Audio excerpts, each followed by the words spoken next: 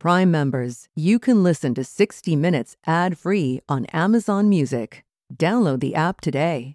This spring, if you'd rather spend time enjoying your lawn instead of trying to keep it alive, there's good news. TruGreen is the easiest and most affordable way to get a beautiful lawn. All you have to do is water and mow, and they'll do the rest. Weed control, fertilization, aeration, and even some things you might not even think of. They'll do all of it, while you can do literally anything else. With TruGreen, you can have your lawn looking as good as a putting green. That's not hyperbole. TruGreen is the official lawn care treatment provider of the PGA Tour. TruGreen offers a satisfaction guarantee, and they have a verified best price promise, which guarantees you the lowest price with no compromise on quality. You do you. Let TruGreen do your lawn care. Visit TruGreen.com to get the best lawn at the best price with the best people guaranteed.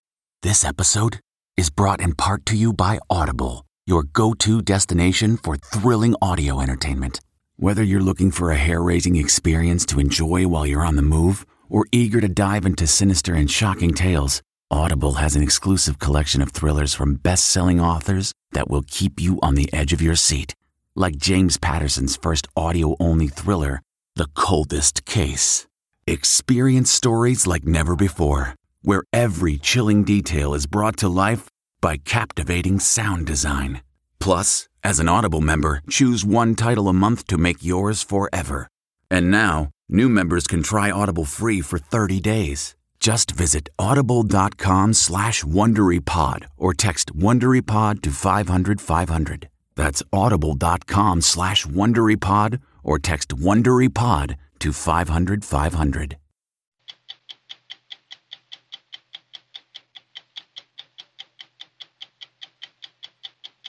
This federal judge's son was murdered, her husband wounded in a brazen and well-planned attack on her home.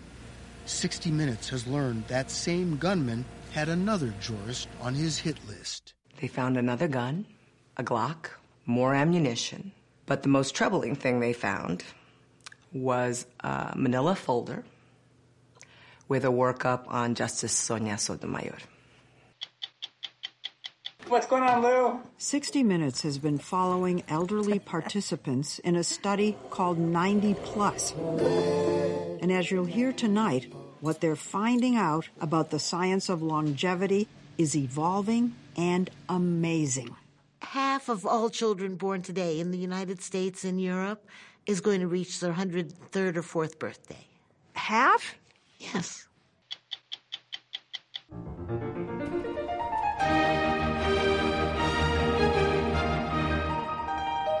As concert halls in the U.S. and Europe begin slowly to reopen, we bring you the story of pianist Igor Levin, a 34-year-old classical colossus.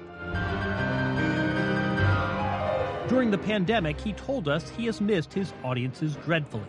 So tonight, we thought we'd introduce him to ours.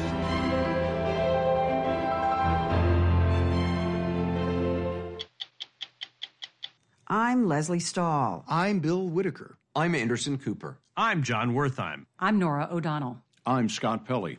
Those stories tonight on 60 Minutes.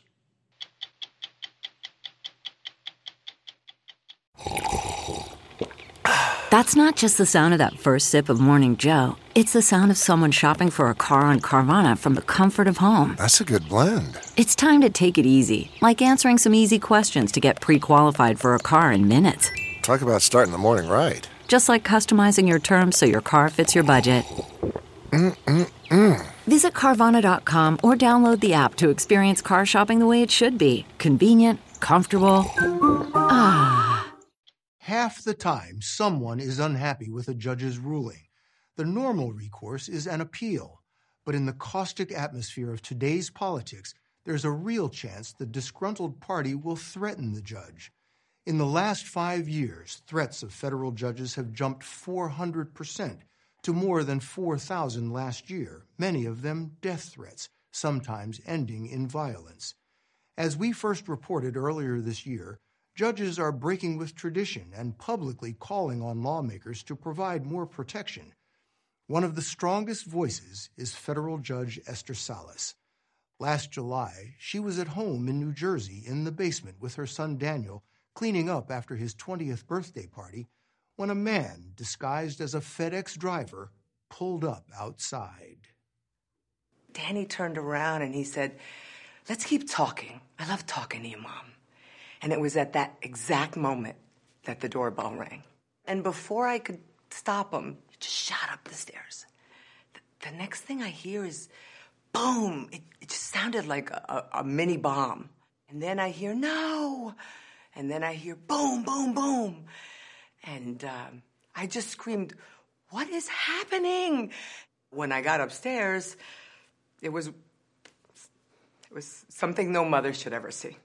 Daniel lying bleeding by the door. Mark, her husband, on his knees, holding his side.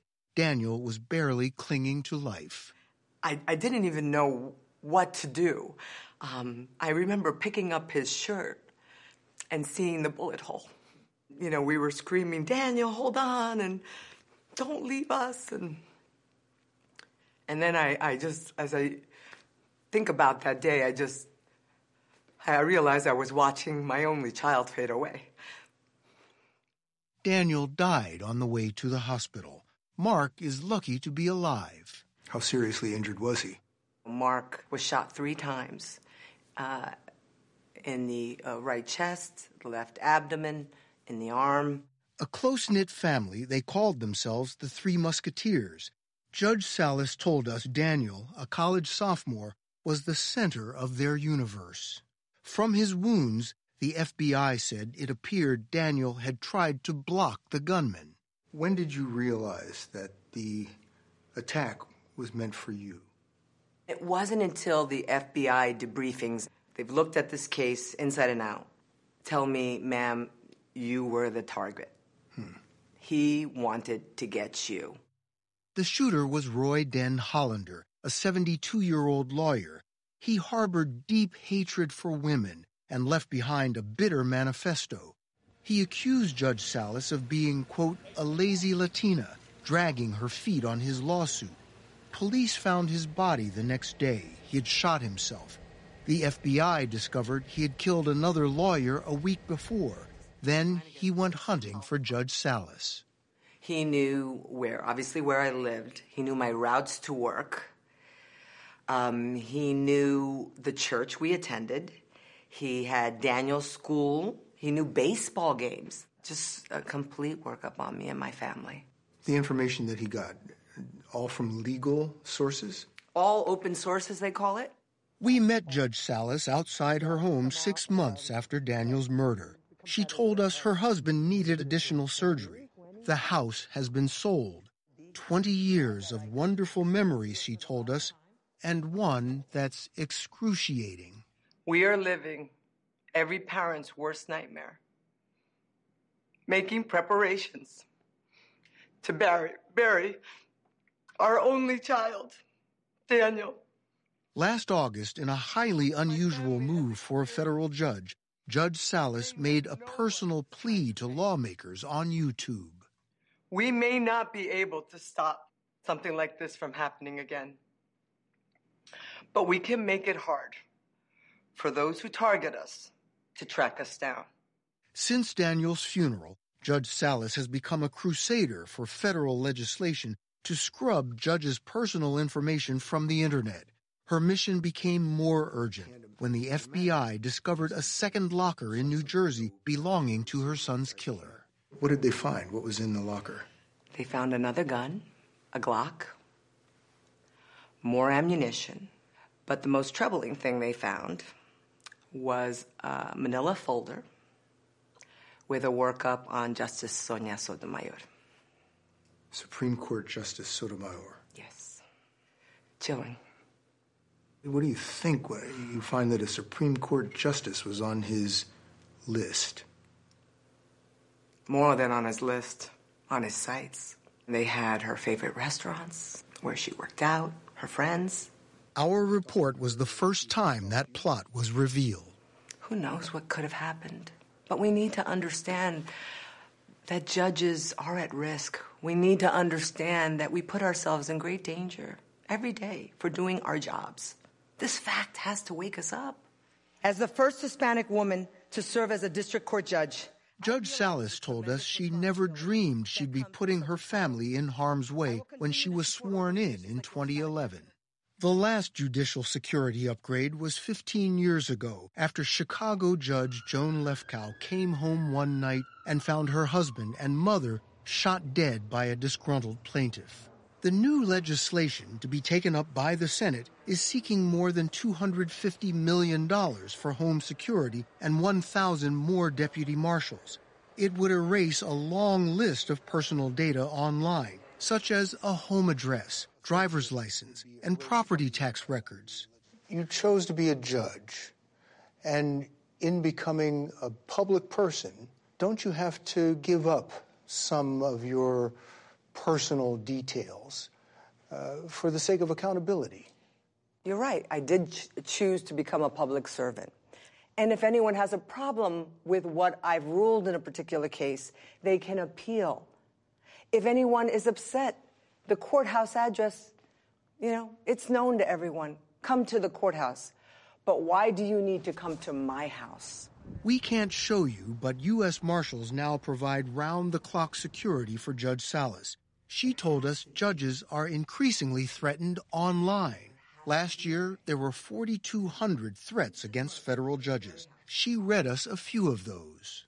We, quote, must start killing these corrupt politicians and judges and their families, end quote. Another one. The judge is a traitor and has a death sentence. And this is since the death of Daniel. Since Daniel's murder in this very house. One other one, just in Mississippi, quote, I will kill you. I just want to get the gun and come down there and blow all their brains out. State of Washington versus Donald J. Trump. But perhaps no judge in the country has felt the heat of online threats more than senior U.S. District Judge James Robart. No hate, no fear. Everyone is welcome here. Emotions were already running high when Judge Robart temporarily blocked former President Trump's first travel ban, barring some Muslim travelers. Critics posted his home phone and address online, but nothing prepared him for the tsunami of hate when President Trump used his Twitter bully pulpit to scorn him as a so-called judge. When you call someone a so-called judge, what you do is you attack the judiciary. You may not even have wanted to convey that message, but that's the message which your 40 million Twitter followers took down, which was you were never authorized to issue this decision. Death threats flooded in. Then President Trump tweeted again. If I recall, he also said to blame you if there should be a terrorist attack on the country. People took that as somehow I was giving permission for their families to be endangered. And then the tone for a number of the messages turned into, you must be stopped. What did you think about that when the president attacks you? I thought he had a right to attack my decision. I don't think that criticizing a judge is acceptable. I recognize there's a dispute on that. There is no dispute at the point that you start to talk about I'm going to kill you or I'm going to hurt you, or more importantly to me, I'm going to hurt your family. That's over the line and can't be tolerated. Judge Robart was bombarded with 40,000 messages. 1,100 were serious enough to be investigated. There were so many death threats that U.S. Marshals set up camp around the judge's house. The idea of needing a bomb-sniffing dog to go into a restaurant before we could have lunch impacts you, but you just try to, not let that bother you. That actually happened? Yes. If you want to know how to be really unpopular with restaurant owners, show up with your dog, which runs around the restaurant barking, and a number of U.S. Marshals who are noticeable. You're chuckling now, but I take it that at the time you didn't see the humor in this. No, I didn't. Then federal investigators uncovered something more ominous. Thousands of threats that looked to be from Americans were actually from Russia, part of a long game by Vladimir Putin to splinter American democracy. If Putin can undermine a significant segment of the population's willingness to accept a court's decision, then he can cause chaos in this country. Suzanne Spalding ran top cybersecurity operations for both Democratic and Republican administrations. She told us Russia undermines the justice system by fanning some Americans' suspicions that judges are partisan. What did Judge Robart do to put himself in Russia's crosshairs?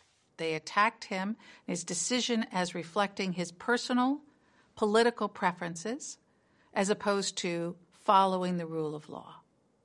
And that leads people to conclude that it is appropriate to make threats of violence, and as we saw in the tragic case of Judge Salas, to actually carry out an attack of violence. How big a threat do you think this is? You know, I think we got a taste of that on January 6th.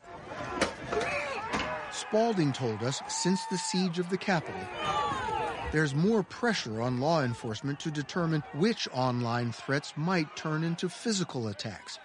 Take the example of this Alabama man who answered the online call with a truckload of weapons and a hand-scribbled hit list. Second from the top, an Indiana judge. So how do you answer people who will say that what I say online, even if it's aggressive, it's my First Amendment right? So you do have a First Amendment right to express your opinion, even if it's an unpopular opinion. But threats of violence, incitement to violence, those are things that law enforcement can legitimately look into, particularly when it's against our public servants. Judge Salas lives with those threats. And now that the courthouse has reopened after COVID, she told us Daniel would want her to keep going. Will you be concerned when you re-enter this courtroom? No, we're changed forever. You know, Mark and I are different people today, sadly.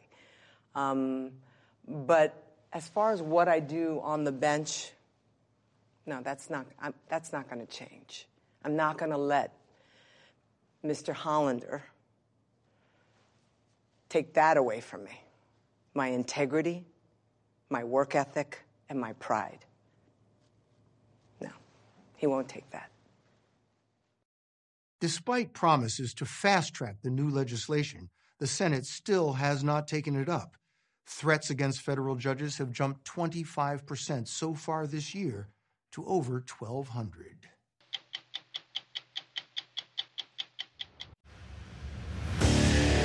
What makes a life a good one?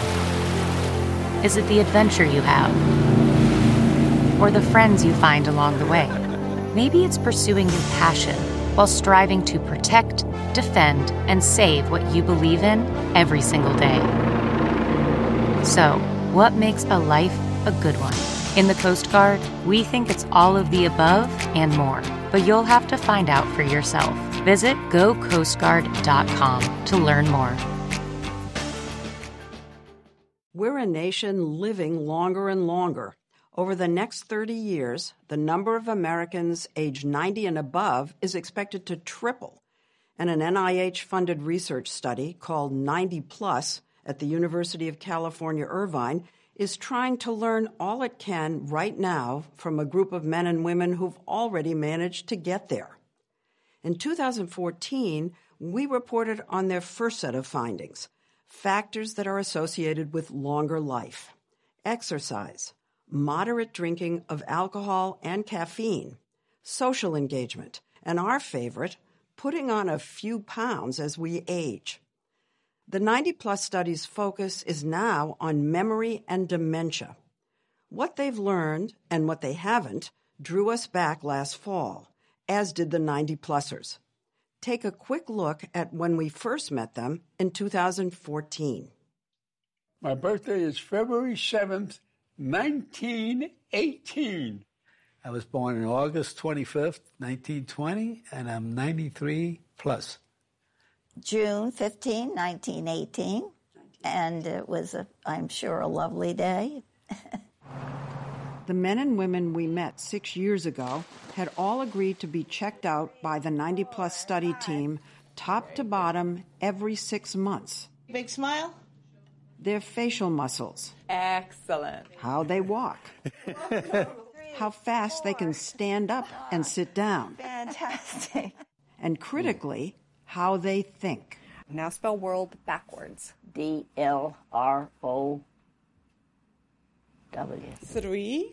They were an impressive and active group, a B-17 gunner in World War II, a fellow World War II vet who drove a convertible, a 95-year-old speed walker, ballroom dancers. I asked them, why aren't you going to ask us any questions about our sex life? And they said no. And sadly, some who had begun to struggle with dementia. What is today's date? Today's date? Mm-hmm. Today's date. What's the oldest person you have seen? I've seen several 116-year-olds. Neurologist Claudia Kawas, the 90-plus study's lead investigator, says studying the oldest old is increasingly important. Half of all children born today in the United States and Europe is going to reach their 103rd or 4th birthday. Half? Yes. Half the children born today are going to live to 100? To 103 or 4. You know, I don't feel a day older than I was yesterday. They invited us back 6 years later, and we found some study participants, like Helen Weil, the ballroom dancer, thriving. Then I do like so 10 times. Now 99, Helen showed us how she exercises in her chair. Stuff like that. How you doing, Jeff? Good to see what's going on, Lou. Lou Torado, the World War II gunner, turned 100 in August. Lou is using Zoom.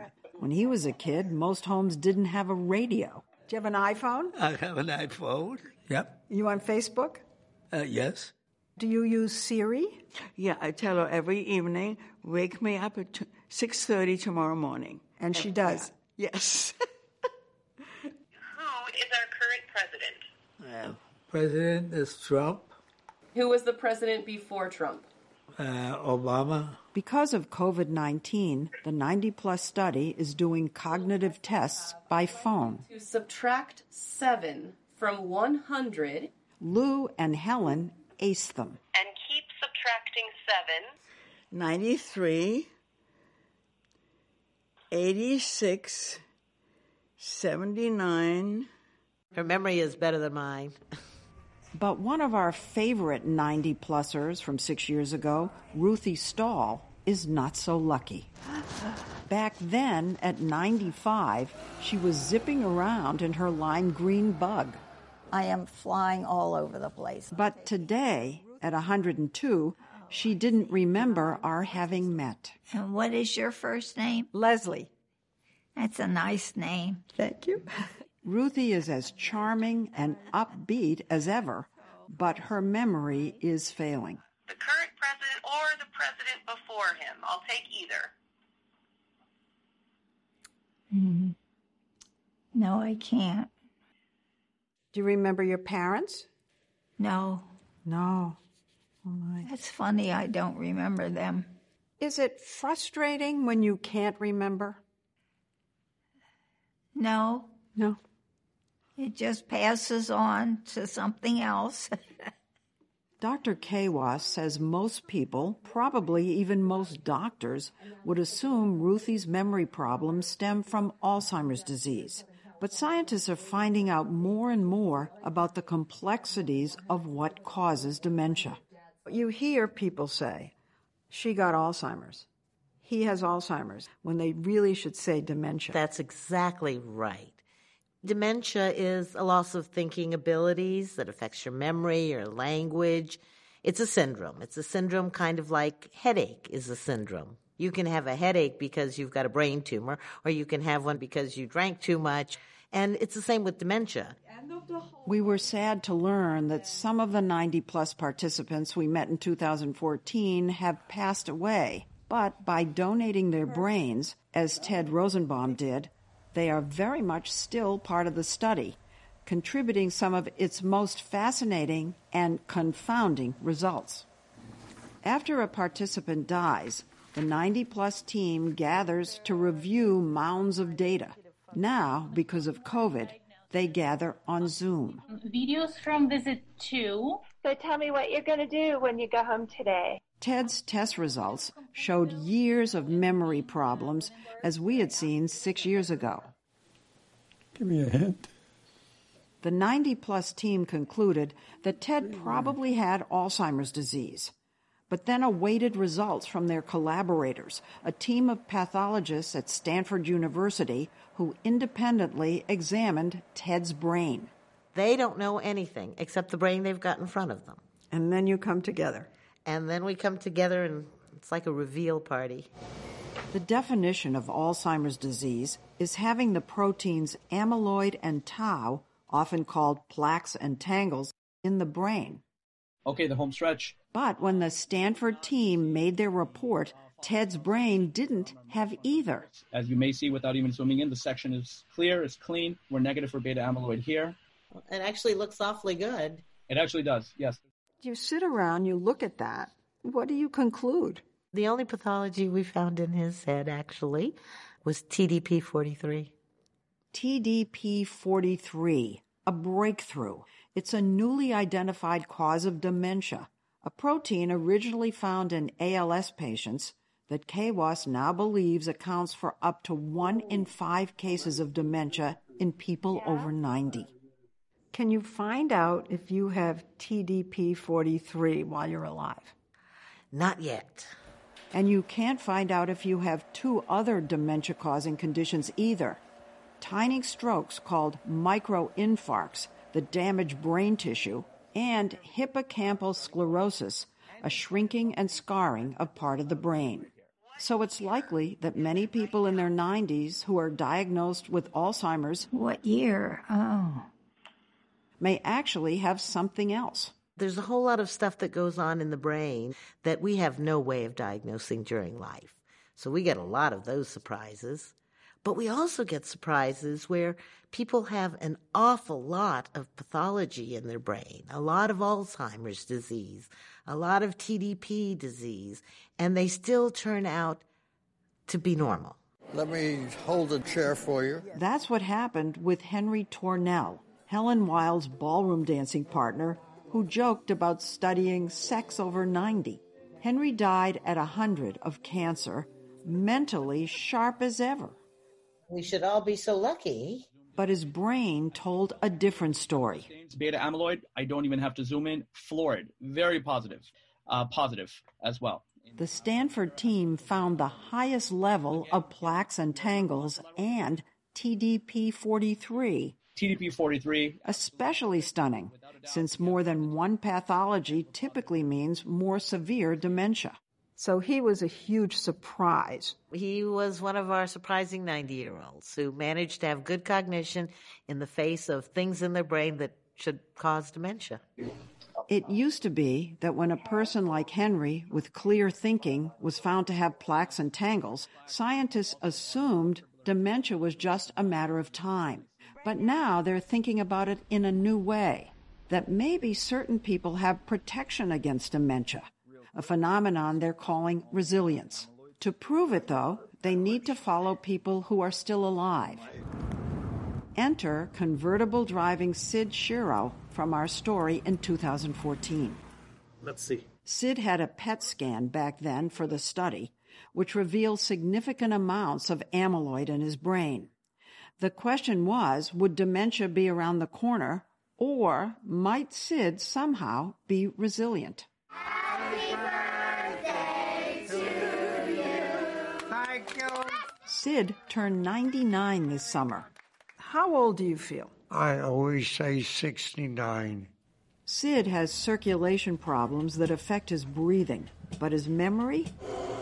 Well, he told us about buying his first car 80 years ago for $18 in a pool hall. A 31 Chevy convertible with a rumble seat. A rumble seat? And I didn't know how to drive. You won it in a pool hall. Did you win it on a bet? I didn't win it. I bought it. You bought it? I gave him $18. Who sold a car for $18? He needed the money to shoot pool. So I know he's got at least 2 pathologies in his head. I know he's got, probably high amounts of Alzheimer's, and I know he's got some vascular disease. And we tested him just a couple weeks ago, and... Good morning. He did great. Please tell me how many nickels in a dollar? 20. How many quarters in $6.75? 27. Wow, you are quick. So is that resilience? I think that is definitely resilience. Sid might be what resilience is all about. Could it be a gene? It absolutely could be. Or maybe even more likely, multiple genes or combinations of genes. Here's my observation. Okay. You knew more 6 years ago than you do now. There are just so many questions that we don't know the answers to. More questions. That is really a brilliant observation. And what science is all about. For every new answer, 2 new questions. For every new discovery, like TDP-43 dementia, and especially resilience, new mysteries to solve. So like its participants, the 90-plus study is keeping at it, trying to help the rest of us make it to age 102 with Ruthie's spirit, but memory intact. It's a shame. It's a shame. Because there's a lot I could remember. And I'll bet you had a wonderful life. Oh, I have. It's still going on. Thank goodness.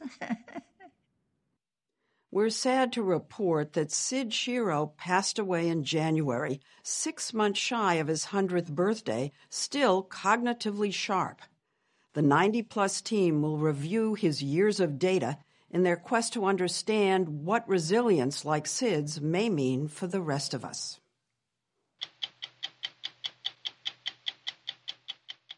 When the German pianist Igor Levit was featured as the soloist at the Nobel Prize ceremony last December, it marked yet another grace note in a career that's quickly grown filled with awards and honors.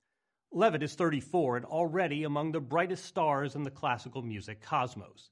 But as the pandemic muted and muffled so much music, Levit's performances with some of the world's greatest orchestras have been mostly streamed without a live audience.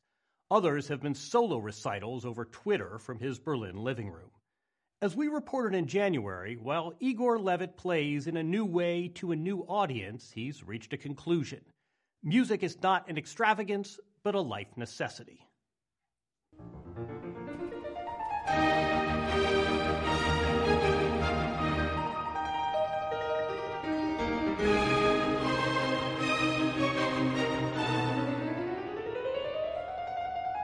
Igor Levit is, to mix musical genres, a rock star.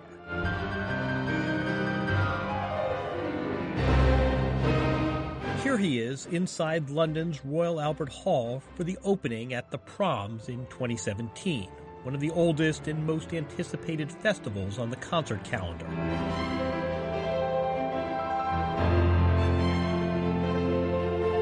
A typically glowing review described the performance as fiery, magical, and elegant.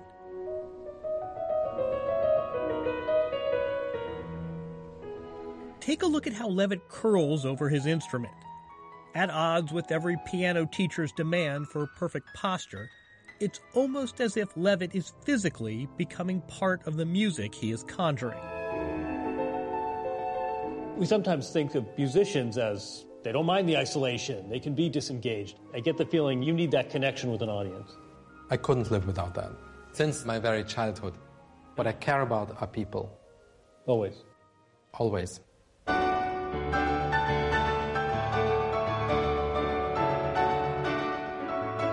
Even in this vast and venerable concert hall, this German musician has a way of creating an intimacy with his audience. Then, when the pandemic hit, his tour dates canceled. That intimacy evaporated. In many ways, the lockdown turned your world on its head. It's a disaster. Technicians and the lighting. Disaster. Agents, managers. What happens? They lose everything from one day to the other. The loss is by 100%.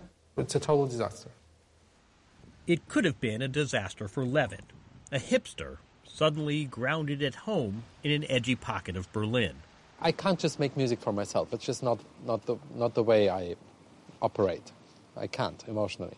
So I had this idea to bring one of the most classic ways of music making, which is the house concert, to try to bring it into the 21st century. So how do I do it? So I invite the people into my living room in the only way possible, which is through social media. First, he tweeted out an invitation to his followers. Like, that's it. Next, he rushed out to buy a cheap camera stand, hastily rigged his iPhone, self-administered a tutorial in live streaming, and then it was showtime.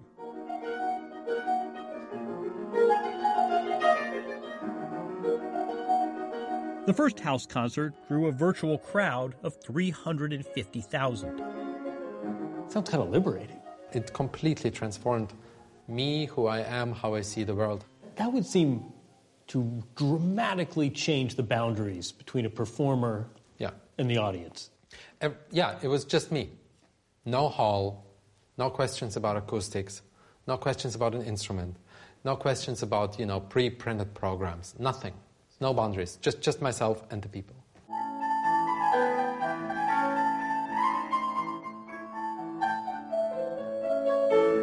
He had his classical repertoire, but added soul and jazz and rock. For 52 consecutive nights of live concerts, his followers joined from all over the world, unbothered by the tinny sound of his piano when it lapsed out of tune. They kept coming, he kept playing. Because of the pandemic. And so what usually must be right was wrong. And it didn't matter. Because just the fact that there was music, no matter how it sounded, just the fact that there was some kind of togetherness, just this was enough for people to feel better. It was enough for me to feel better. So much better, he next streamed what was less a challenge to his musical talents than to his musical stamina. The Vexations is not exactly a reliable crowd pleaser. The Vexations, which is a very odd, very weird, kind of non-music piece. Doesn't really make sense.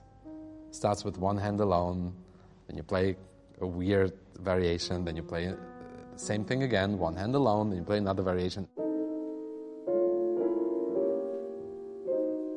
French surrealist composer Erik Satie intended this piece to be played through 840 times. The repetition can be almost hypnotic, known to cause performers to hallucinate. One complained of seeing bugs crawling between the keys. Levitt played this piece for 16 hours straight. Igor, that sounds like torture and not music. Well, Vexations, right? I rest my case. And so I thought, wow, that's the perfect match for this time. And I could focus with this performance on the emotional and mental state of mind of my world, of the performance world, which is hopelessness, confusion, and give like a silent scream, like the end of the third part of The Godfather. You survived. I not only survived, I was high as a monkey afterwards. I mean, I was just flying.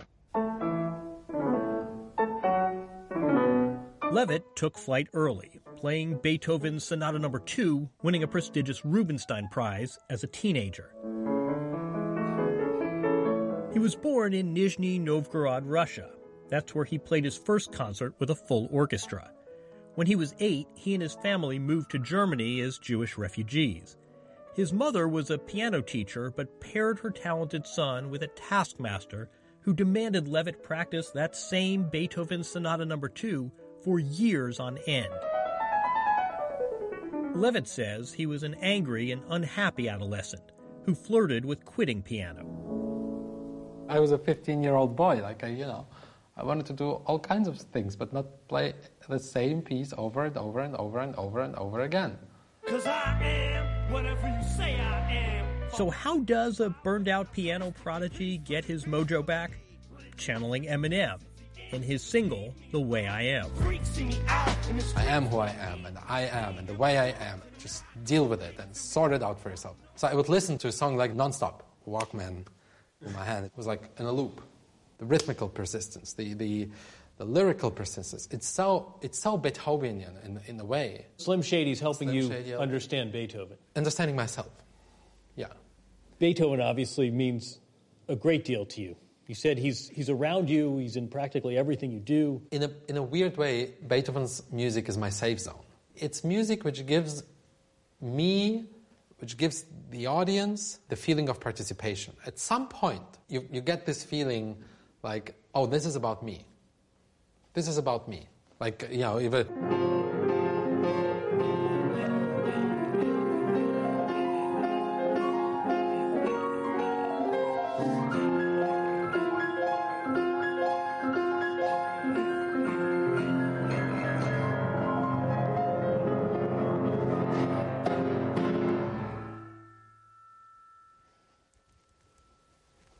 Right? That's how you feel. This feeling of SOS, help. What is happening here? Both for me as a player and for the listener. So I'm not trying to explain something to you. I want to encourage you to understand, hey, whatever you feel, it's you, it's your music, it's your piece. And so Beethoven's music kind of creates this link between the player, the music, the audience. This triangle is enormously intense. And yet you could have played a different piece with that same triangle and a completely different range of emotions. I could, anything, yeah. What about sadness? Well, that's a wide topic. I mean, what kind of sadness? Say, mournful sadness.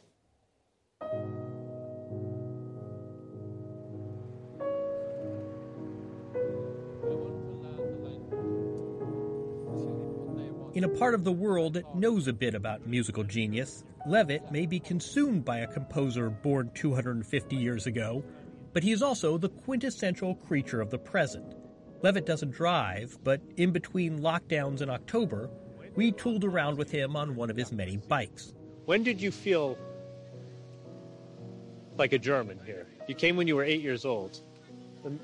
Immediately? When I felt like a German? I don't know. When did you feel...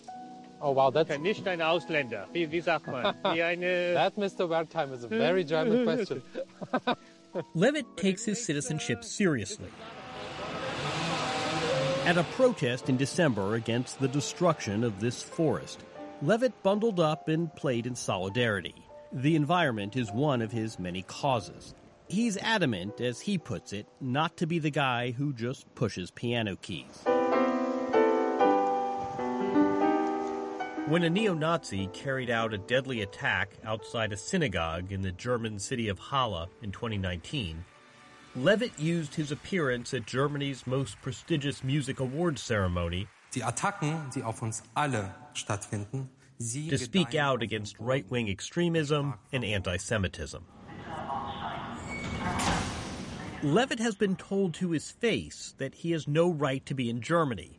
More alarmingly, before the pandemic, he received online death threats, forcing him to take the stage under armed police guard. His activist politics have provoked attacks on multiple fronts. As a Jew, you were an outsider. Correct. I will find you on that day in Wiesbaden and will kill you while you're on stage. Both of them take a rubber and try to erase you from Mother Earth. Both of them. One of them intellectually, the other one physically.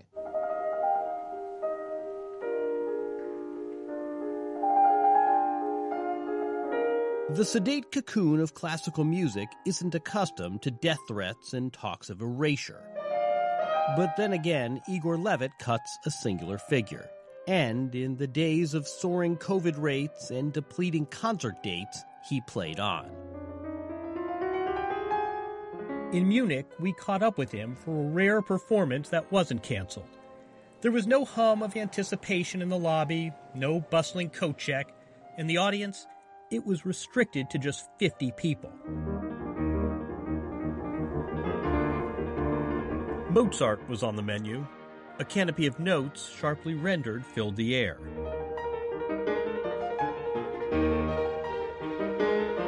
A measure of comfort in these uncertain times.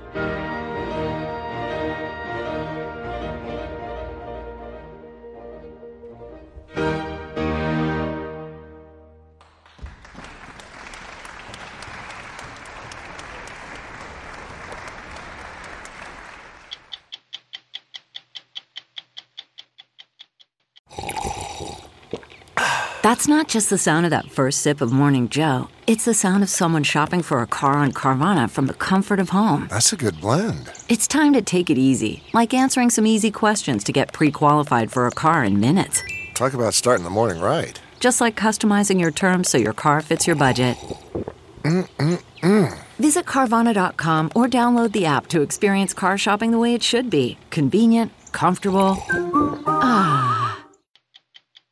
I'm Bill Whitaker. We'll be back next week with another edition of 60 Minutes. If you like 60 Minutes, you can listen early and ad-free right now by joining Wondery Plus in the Wondery app or on Apple Podcasts. Prime members can listen ad-free on Amazon Music. Before you go, tell us about yourself by filling out a short survey at Wondery.com/survey. Are you ready for an all-new season of Survivor? You better be, because Survivor 46 is here, and it's 90 minutes of twists and turns you don't want to miss. Better yet, after each episode, there's a brand new episode of On Fire, the only official Survivor podcast.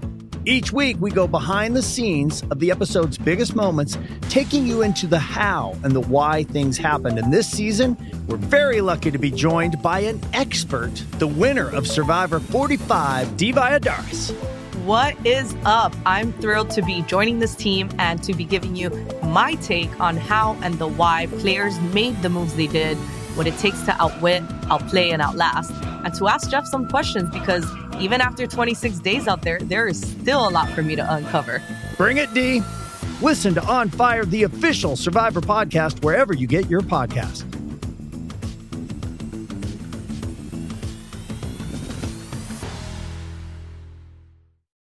Hi, this is Jill Schlesinger, CBS News business analyst, certified financial planner, and host of the Money Watch podcast. This is the show where your money is not scary. It is a show that's all about you. It's your questions that make it possible for me to provide unconventional and entertaining insights on your money, and maybe more importantly, on your life. Follow Money Watch wherever you get your podcasts. You can listen ad-free on the Amazon Music or Wondery app.